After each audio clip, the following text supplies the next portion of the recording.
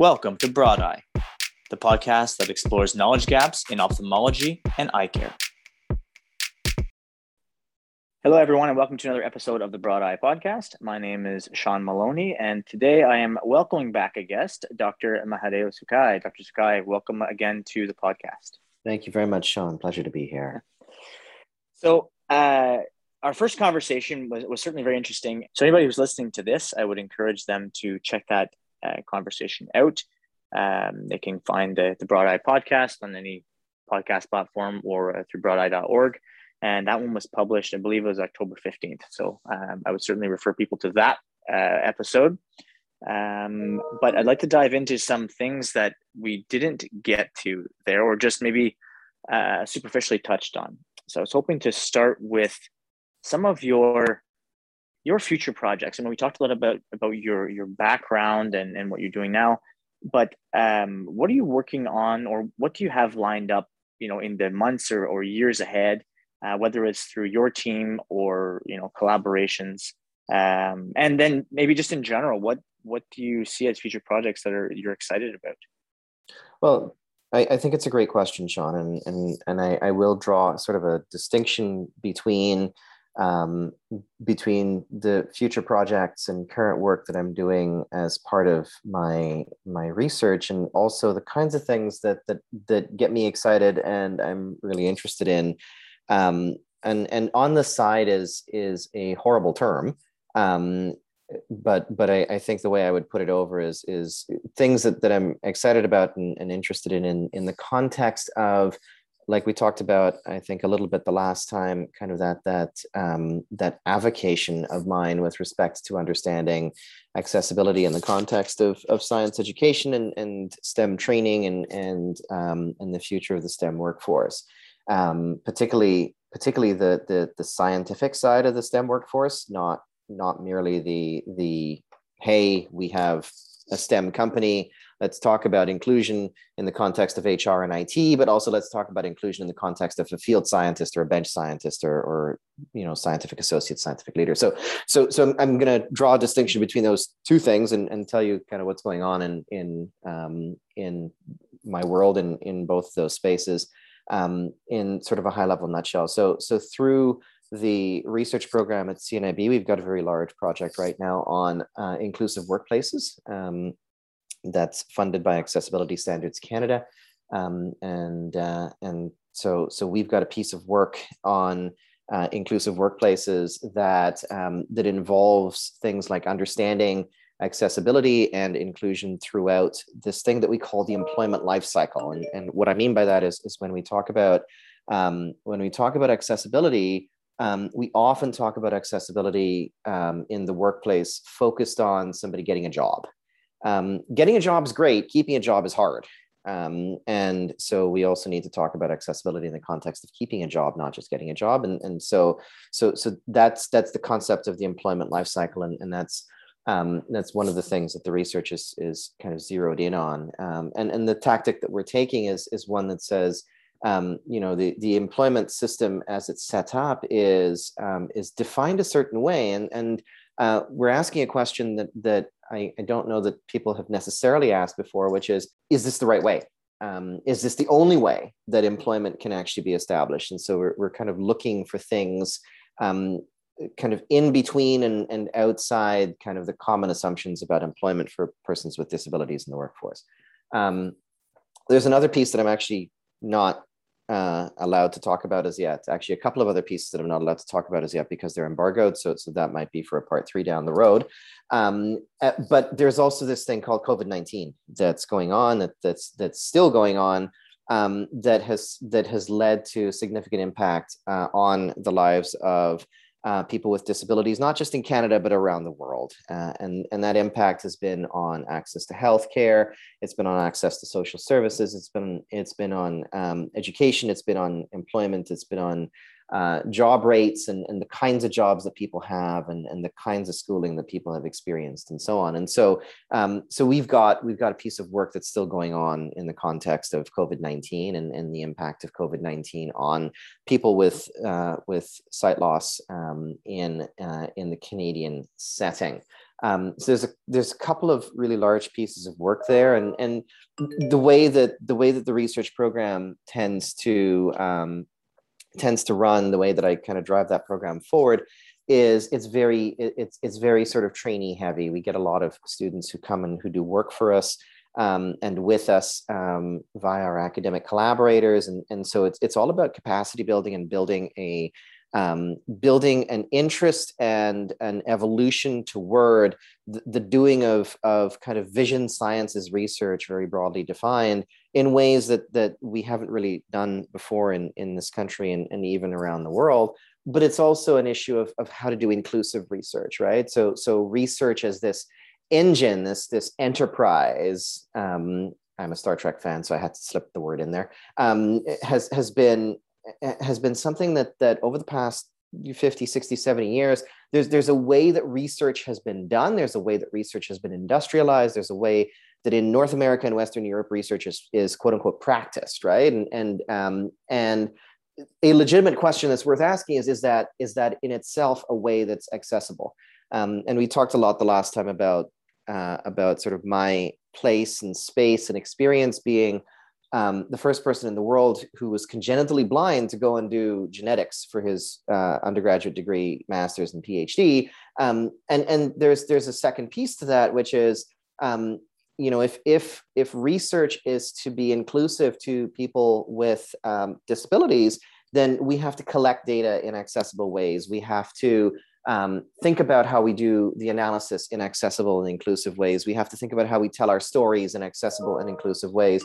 And it's not just about making sure that people with disabilities are participating in the research. That's one part of it. It's also making sure that people with disabilities are part of the research and are actually involved in data collection and data interpretation and in data analysis and in knowledge translation. So there's the hidden curriculum of CNIB research has been for the past little while to build capacity in those areas.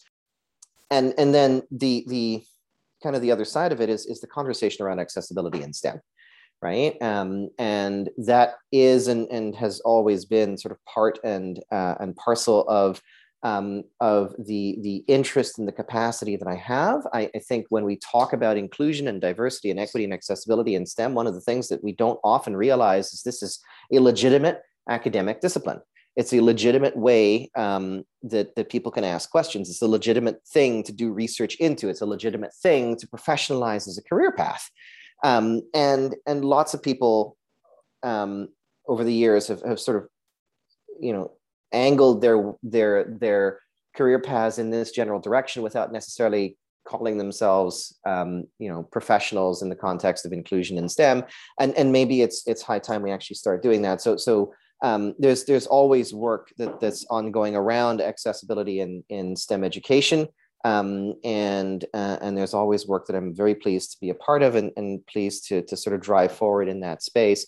And one of the things that I will say is that, the conversation around accessibility in STEM isn't merely around let's provide captioned videos or described videos or Braille text. I think the conversation really has to be, how do you teach to a different learning frame of reference? And then when you teach that different learning frame of reference, how do you ensure in policy and in practice that STEM research remains an inclusive thing beyond the classroom and beyond kind of the controlled environment of an undergraduate setting?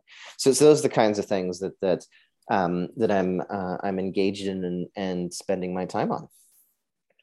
It's exciting and interesting and necessary, right? Like, I'd say that just from my own experience and from others I know who are visually impaired, we're historically or traditionally been very siloed in our approaches of how to do everything when it comes to education. There's sometimes there'd be some resources, but this is a small example, but when I was doing my master's and PhD, inevitably I had to read a ton of research papers. And it wasn't always the easiest thing to do. And, there wasn't really any sort of framework for somebody with a vision impairment to stay up to speed on all this stuff like everybody else.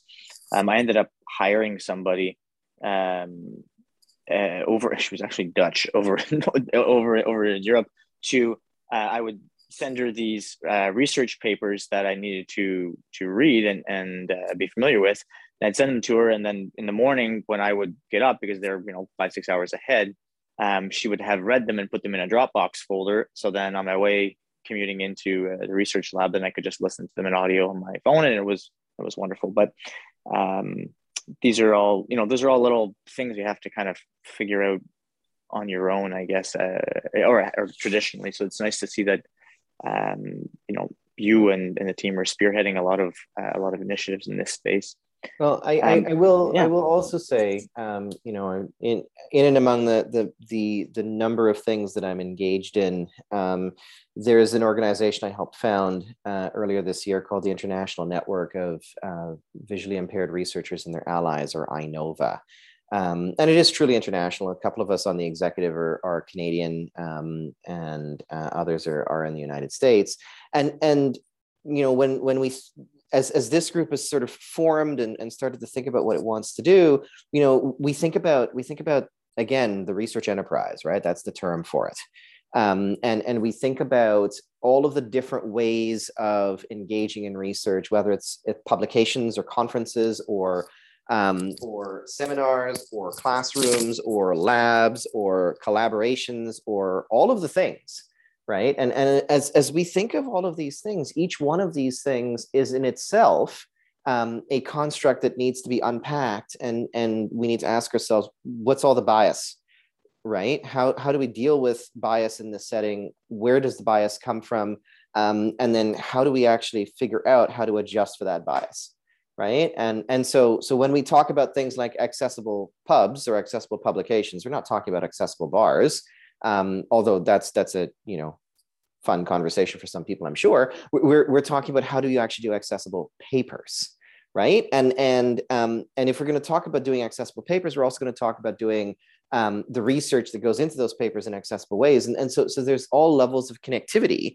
And I think often people will sort of be like, well, the system is the system and that's the end of it. Or people will say it's too big to unpack. There's too many moving parts.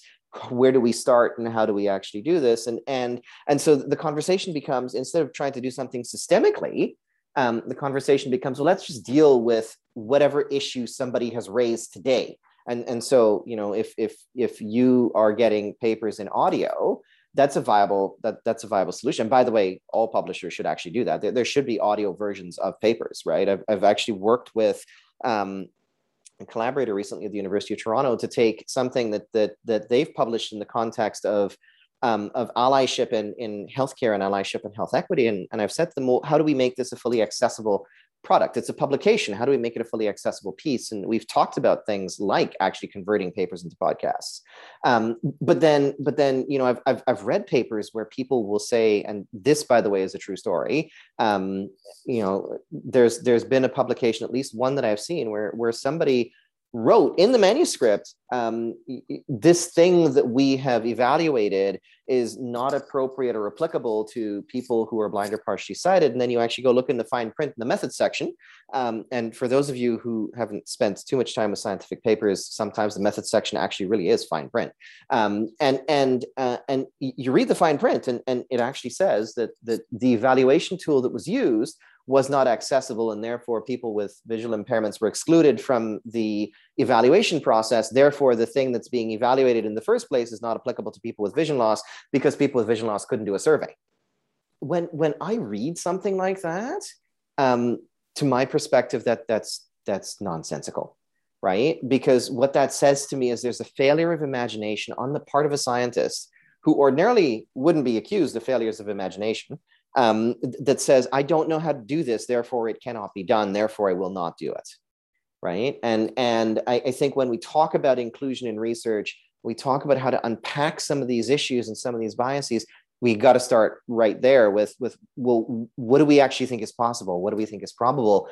And irrespective of whether we believe that people with disabilities can do science or should be involved in science, at the end of the day, right, we need to start from a premise of everybody needs access to the information. Exactly. Yeah. No, I think that's fantastic. I want to put the spotlight back on you, the person, for the next question or two here. In our previous conversation, you highlighted you ended up in high school at something like the age of 10 and university around the age of 15, something like Yep, that. that's right. That Which was is, fun. yeah. So, but I'd like to maybe to dig into that a little bit. So, were there particular challenges with, with being, ahead of the curve, I guess, in that sense, academically, but also being visually impaired? Is there anything, unique challenges that presented because you're visually impaired and finding yourself, in this advanced stream of education? Um, well, so I think there's a dimension that we haven't alluded to that I'm just going to call out. I was 10 years old in grade 9, 3 months after landing in Canada, right? And so I was also generation 1.0, first generation Canadian immigrant, right? So there's culture shock from age, and then there's culture shock from culture, because coming to North America from the West Indies, the Caribbean, they're not the same kinds of environments. Forget the snow versus the beach. Culturally speaking, they're not the same kind of environment. So kind of moving into that space, it's a structurally different education system, and culturally different environment. And the argument goes, well, youth are youth and kids are kids. And that might be true, but kids are very much influenced by the environment around us that we're exposed to. So coming into a space that was educationally distinct, culturally distinct, age distinct, and ability distinct was, you're right. It was one of those things where it was rather stressful. Thinking about it and looking back on it, if I had a do-over, I would still do it again. And I would do it again because even though I know what I know now, I also realize that I know what I know now by having gone through that experience in the first place. And so you can't necessarily just take that away. I've had people say to me, well, you should have just been in grade 4 with your age mates. And here's a dirty little secret about the education system in Toronto at that point in time. If you came without French instruction and you were the right age, they'd actually hold you back a year so you would get French instruction. And so I was 10, due to go into grade 5 or grade 6, and they would have put me, well, grade 5, I think, and they would have put me in grade 4 because I didn't have French, right? So they would have wanted me to be 5 years behind where I ended up being, right?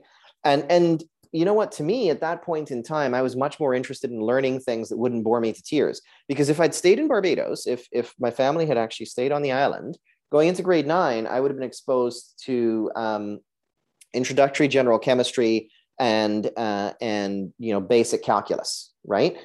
I would have started to do the limit of f of x as x goes to h, right? And so coming here, having to learn how to do y equals x and how to graph it was, honestly, intellectually boring. And I don't say that to boast. I say that because the worst possible thing you could be is a 10-year-old in any kind of location when you're bored out of your mind.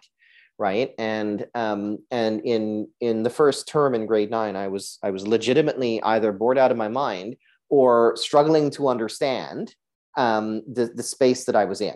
Right. And that's a difficult combination to have to navigate, both the I'm bored and I have no intellectual purchase here, and I don't really understand everyone's jokes, and I don't really understand everyone's cultural context, and I don't really understand why the education system is built the way it is, right? But I'm a knowledge junkie, and as I kind of lived within that system, I realized that the best thing that I could do was eat books for a living, which is what I spent years doing. And the best thing that I could do was figure out how to kind of navigate this new system, and how to make it work. And the funny thing is, in grade 9, I would say I was lost. I was adrift. I didn't really know people in my high school, and I didn't care to know anybody in my high school at that point in time either. And in grade 10, after I joined the library club, and that sounds totally nerdy, and it is, but after I joined the library club in my high school, things got a little bit better because I ended up having an anchor that I could turn to when in grade 9, I didn't necessarily have that anchor. So all of that to say, was it easy? No. Was it straightforward? No. Is it something that I would do differently if I had to do it over again? Also, no.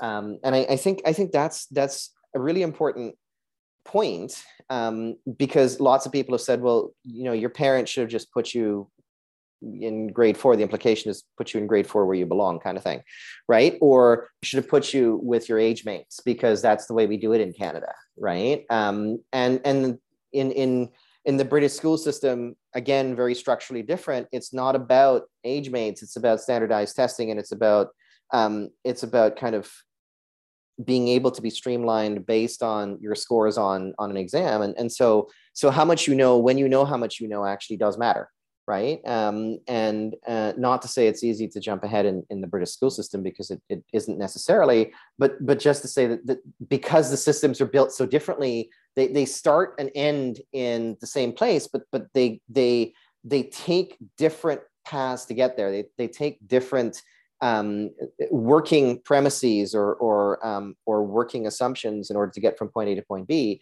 And coming here, knowing what I was going to do if I'd stayed in Barbados, it was a little bit distressing to kind of be like, well, this is simplistic. I'm graphing y equals x, right?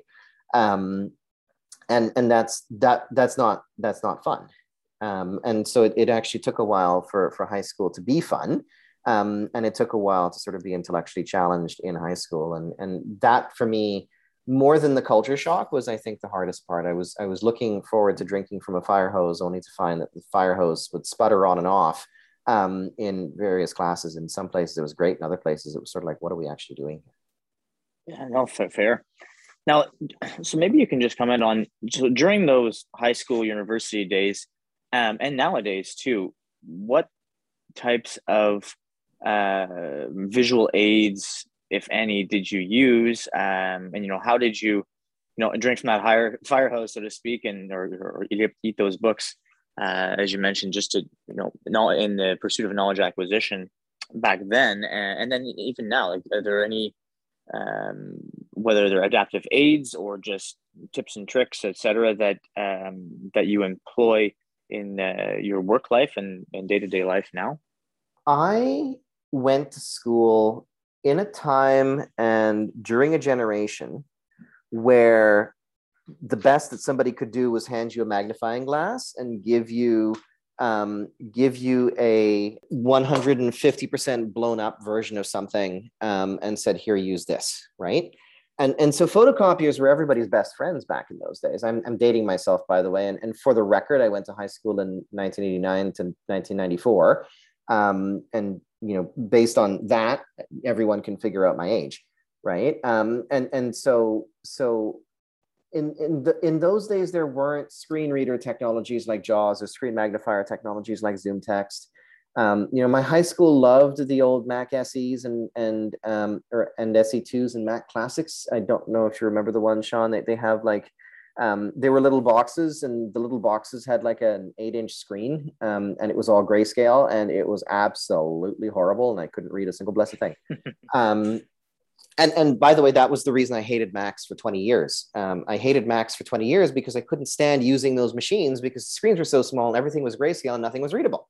And they weren't accessible by any stretch of the imagination, because in those days, there weren't accessibility features built into those devices the way that they are now. And so now you've got computer aided technology. You've got things like closed circuit televisions that people could use. You've got all sorts of fancy things, right? In those days, there were not fancy things. There were photocopiers and magnifying glasses.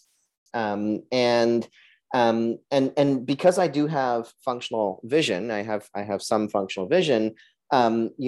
I could get things in audio, but it was also just as effective in some ways to use a magnifying glass or use a telescope inside the classroom, or get things in large print. And so I used to have loads and loads and loads of large print notes. And what people would do is they just take whatever notes they'd given, and in those days, a number of them are handwritten. and they would blow them up on a photocopier, right? And so the legitimate accommodation was write big for Mahadio, which was really funny because I never used to write big because I wear magnifying glasses for all intents and purposes, and so when I write something, it looks big to me, but it isn't big to anybody else. And so people used to say to me, your handwriting is small and cramped. How can you actually see this? And I would shrug at them and say, I don't know what you're talking about. My handwriting is big. I don't get it. Right. Fair. Yeah.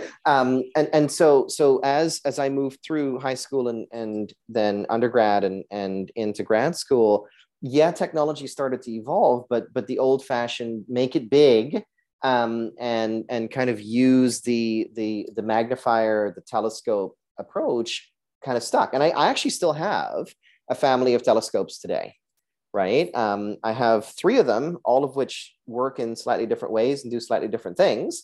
And I still use them, right? I still use them, well, pre-pandemic when I was actually in in-person lectures, I would use them all the time. Now during the pandemic, when I'm doing something on Zoom, I don't have to use anything like that because I've got the native accessibility features of my laptops that I can rely on, right? But those native accessibility features of laptops didn't start to come into being really until the early to mid 2000s and 2010s, right? And so Zoom text was a thing way back in 2000, but the thing that I was using it for didn't work with Zoom text, right? And then that became the other problem because as I got into my master's and my PhD, the kinds of programs I was using on a computer, the kinds of things I was doing, they didn't work with a program that was fundamentally built to help somebody read a newspaper, right? And so I couldn't use data analysis tools with the software that I had because it would crash. And so I actually quit using Zoom Text because I could just never get Zoom Text, which is a screen magnifying program, to talk to the things that I was using. And so I kind of, fell back on what I had to do when I was in grade 11 computer science, which was squint at the computer screen and stick my nose right up against it. Right. Because in those days, and even today to some degree, there was no choice. And so the funny thing is, I'm going to just pull this away from me for a moment and talk systemically about something. We champion all the time the existence of all of these tools and technologies that aid people with visual impairments in doing all sorts of things. And I will tell you right now that all of those tools and technologies are fantastic. But the problem is that if you're in an environment where you need something that is kind of outside the boundaries of what those tools and technologies are capable of doing, what they're rated to do, then you have to improvise. And I was improvising left, right, and center from the time I was in my PhD 20 years ago, right? And that improvisation takes effort and takes time. And I do it because I have to do it. I do it because at this point, it's actually easier for me to do that than it is for me to rely on a tool that I just don't trust is going to actually work for what I want to do. And I think that's something that's worth flagging. I'll tell you 2 stories. When I was doing my PhD, I started my PhD, and my PhD was in a mouse model of acute leukemia. And I started my PhD at a time when computer-aided microscopy was in its infancy, right? And computer-aided microscopy today, you've got microscopes that are fully controlled by software on a laptop or desktop. And the camera is controlled, the contrast is controlled, the brightness is controlled. You can do all sorts of things without ever having to touch the microscope to do anything other than put the slide on the stage. But in 2001, January, when I started my PhD, those kinds of devices didn't exist as yet. And the only thing you could actually do with computer control on a microscope was take a photo, but it was a manually staged photo. And so we went through this process, me and my PhD supervisor, and actually Fisher Scientific, and as a scientific supply company, we went through this process of kit bashing a microscope together that would actually allow me to do real-time video capture of what was on the stage, so that I didn't have to look down the eyepiece, because looking down the eyepiece isn't something that actually works for me physiologically or neurologically. So we figured out how to do that at a time when that technology, it seems trivial today, but that technology just wasn't built into microscopes, right? Another example is animal dissections. In order to do animal dissections, we actually deconstructed a closed circuit television. We found a CCTV, which for those who don't know is basically a camera mounted over a platform that's attached to a screen. And if you put something on that platform, the camera will magnify it for you. So typically people will use the CCTV to read text.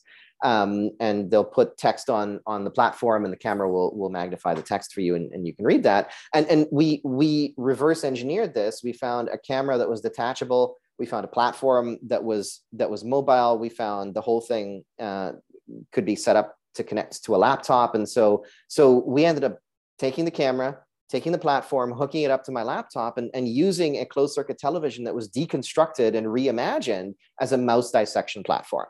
Those are the kinds of technological solutions that we had to come up with.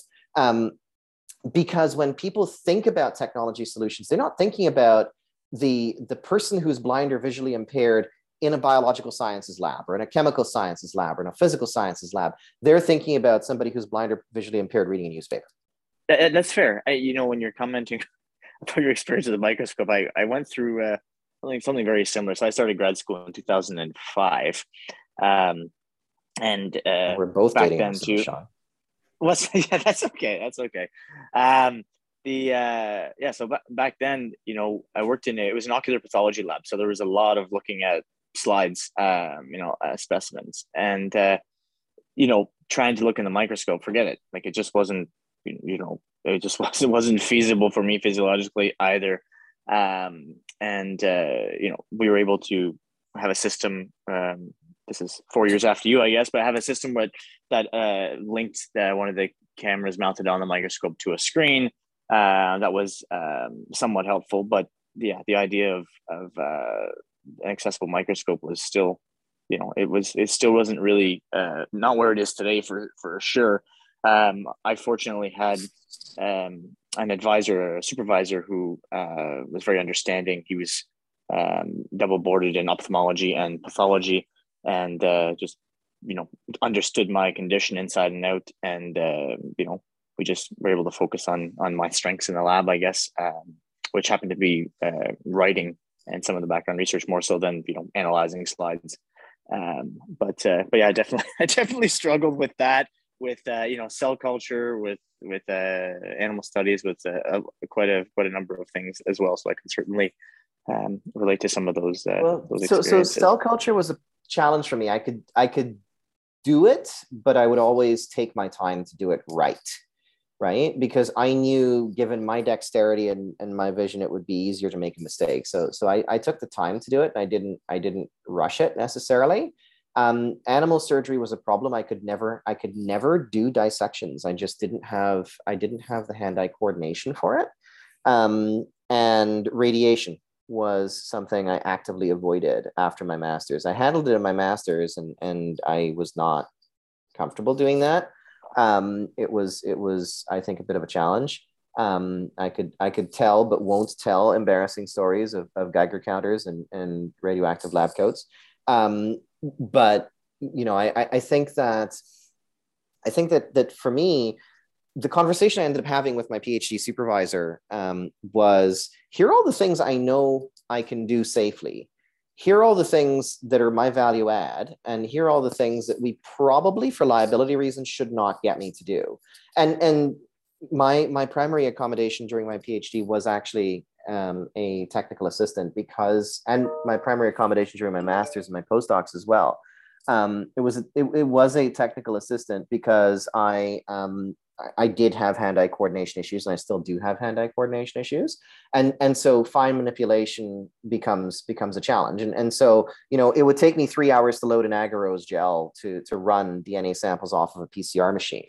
Could I set up a PCR? Absolutely, no problem. I can set up a PCR, and I can run a PCR very effectively, right? But the thing is, it would take me 3 hours to actually load the damn gel. And by the time you're done loading the gel, everything's diffused out of the wells. And so the effort that I've put into loading the gel is actually effectively useless. Does it mean that I can't do science if I can't load a gel? Well, I can, but I shouldn't, right? So does it mean that I Yeah, yeah. can't do science because my gels don't work? No, because the gel is a tool to visualize product, right? And at the end of the day, the gel is a tool to visualize product. And what matters is making sure you've got the product and making sure you know how to analyze the data. And so running the gel is a necessary step in that, but it's not a step that I physically had to do. That was the argument that we made and made successfully. And I know that the conversation around technical assistance in science labs is fraught with interesting challenge. But for me, it comes down to what is it that you're actually supposed to know how to do, right? And at the end of the day, I actually know all of the wet bench work a lot more rigorously than many of my cited colleagues did. And I knew it because I had to guide somebody through the doing of something that I couldn't necessarily see. Yeah, no, that makes sense. I mean, when you step outside of the research lab into life in general, you know, most people don't have to do, every aspect of a job. In many work environments, you're working in a team, and you know, as an example, I work with a team right now in one of my jobs, and that includes software and hardware engineers. I mean, I can understand some of the things, but I'm not going to be the one, building out these PCBs and doing all these the hardware stuff, right? So the general expectation in a biological sciences graduate program is like you're going to do everything A to Z, but in the real world, once you leave that environment, you rarely are the one doing A to Z. You're doing, a subset of that as part of the team. Right there, that's exactly it, right? So team science by its nature, right, is in theory a very inclusive construct. And I say in theory because that doesn't account for the people involved, and people confuse everything. But the team science as a construct is very inclusive, but that's not what we're taught in undergrad or graduate education. Heck, it's not even what we're taught in high school, right? The way we're taught science, Sean, my fundamental perspective is we're taught science is a very linear, very logical progression from A to B to C to D all the way out to Z. The problem with that is anybody who's actually done science knows that might be how we write the damn paper, but that's not actually how that paper was conceived of. That's not how we do science. Science, as my master's supervisor once said, 90% perspiration and 10% inspiration, right? We write about the 10% inspiration, right? Or put it another way, the 10% inspiration is sexy. The 90% perspiration is the part that makes it sound like we actually know what we're doing in science, right? But if we knew what we were doing in science, it wouldn't be science, right? We falsify hypotheses all the time. We test things. We figure out that something doesn't work. And most of the things that we figure out don't work are not supposed to work. That's how we learn stuff, right? But you never write a paper that way. You write a paper assuming, and you teach science, particularly in elementary and high school, you teach science by stripping the story out of it, by saying, well, this person did this and proved this, and then this person did this other thing and proved the second thing, and the second thing was added to the first thing. And it doesn't work that way, right? And don't get me started on whether we're still teaching things from the 1950s that we probably shouldn't be teaching anymore, because the Urey-Miller experiment was totally discredited about 20 years after it was done. But that's how we still teach origin of life theories in grade 12 biology kind of thing, right? And so there's all sorts of fundamental challenges, I think, with how we teach science, and in many ways also how we do science, that play into whether science is today an accessible and inclusive kind of space. Fair. I mean, we've kind of come full circle on the conversation there. The other thing I would actually say about that, Sean, is that, what we talked about technology advancement, right? We talked about the things that I did when I was in high school and undergrad to be accommodated and to accommodate myself. And the fun thing is, you'd think that with all the technological advancement of the past 2.5 decades, and if I were to pick an inflection point, I'm going to pick 2007 with the launch of the iPhone, right? And I would say to you that naively, you would think that what that means is that the number of people with vision impairment who would be going into the sciences should be that much more increased, right? You would think so. The problem is the number doesn't back that up, right? And so the proportion of people with disabilities going into post-secondary has skyrocketed, but the absolute number of people with visual impairments who are making it into post-secondary and who are doing STEM has not skyrocketed, right? It's not even necessarily gone up, it's stayed level, right? So technology has improved, and we talk about accessibility in terms of technology, but if technology has improved, why hasn't the number gone up? And the answer to that question has to do more with attitude than it has to do with the actual devices.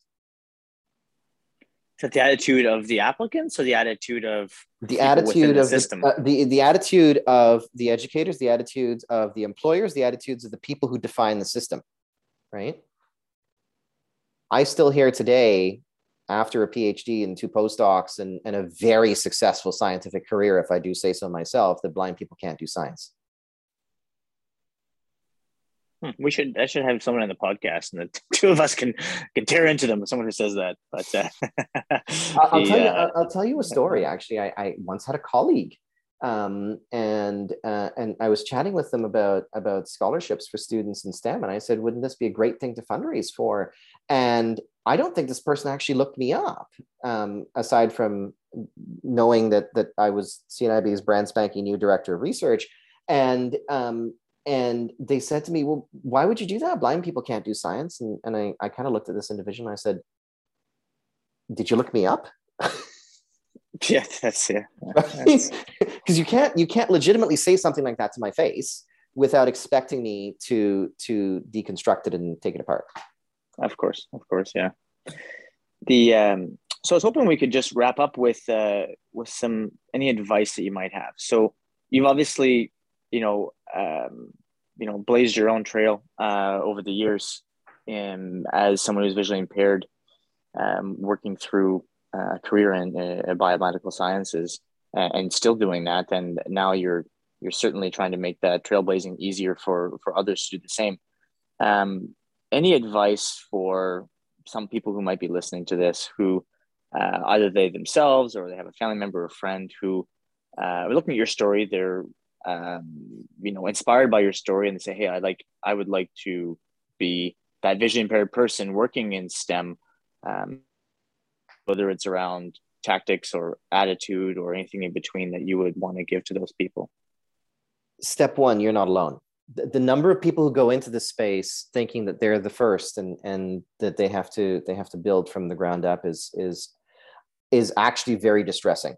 And not to say that there's lots of people who go into this space, but to say that everybody who goes in, because of the way the system is built, they believe that they're alone. They believe that they're the first, and that nobody has come before them.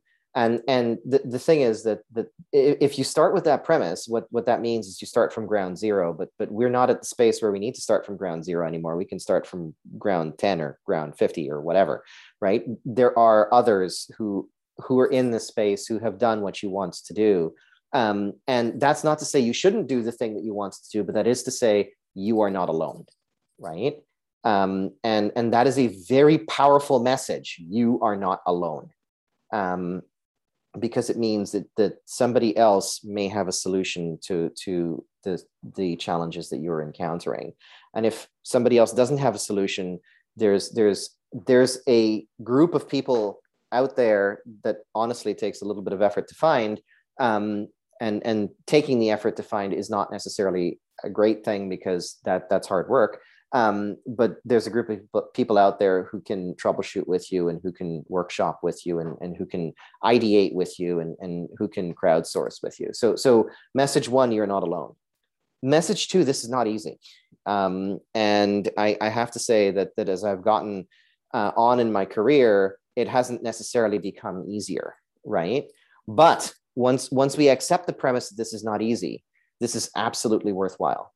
There has been not one single day in the past 27 years where I have regretted my choice to be a scientist. And that goes all the way back to when I started my undergrad, right? There's not one single day where I've regretted that choice, because I've had the chance to learn all sorts of cool stuff.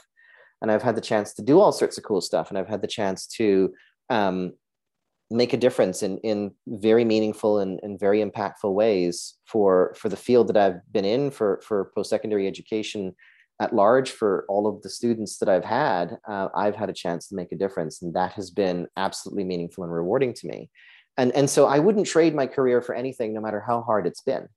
But I think it's really important to recognize that it's been hard.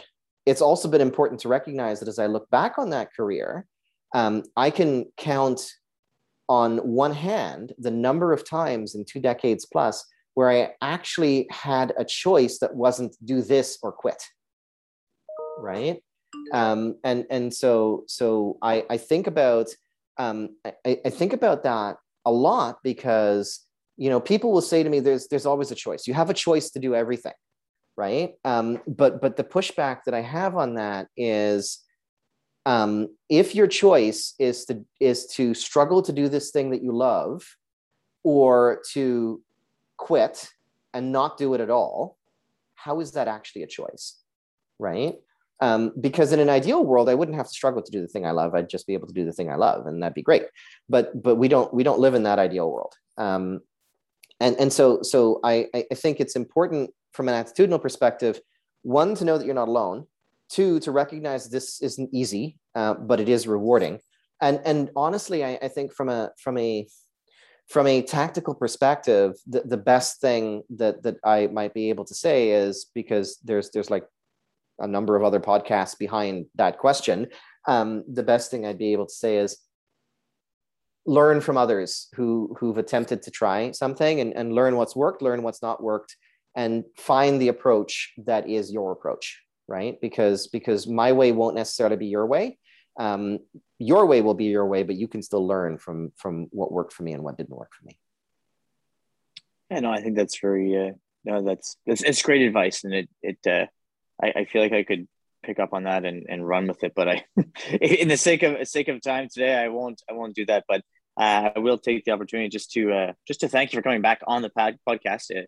As we were talking before we started recording, your first episode that you did with us turned out to be wildly popular, well shared in social media as well. So certainly honored and happy to have you back on again. And it's happy to be back, and happy to come back anytime you want. Excellent. All right, Dr. Sakai, thanks so much for your time. Thank you, Sean.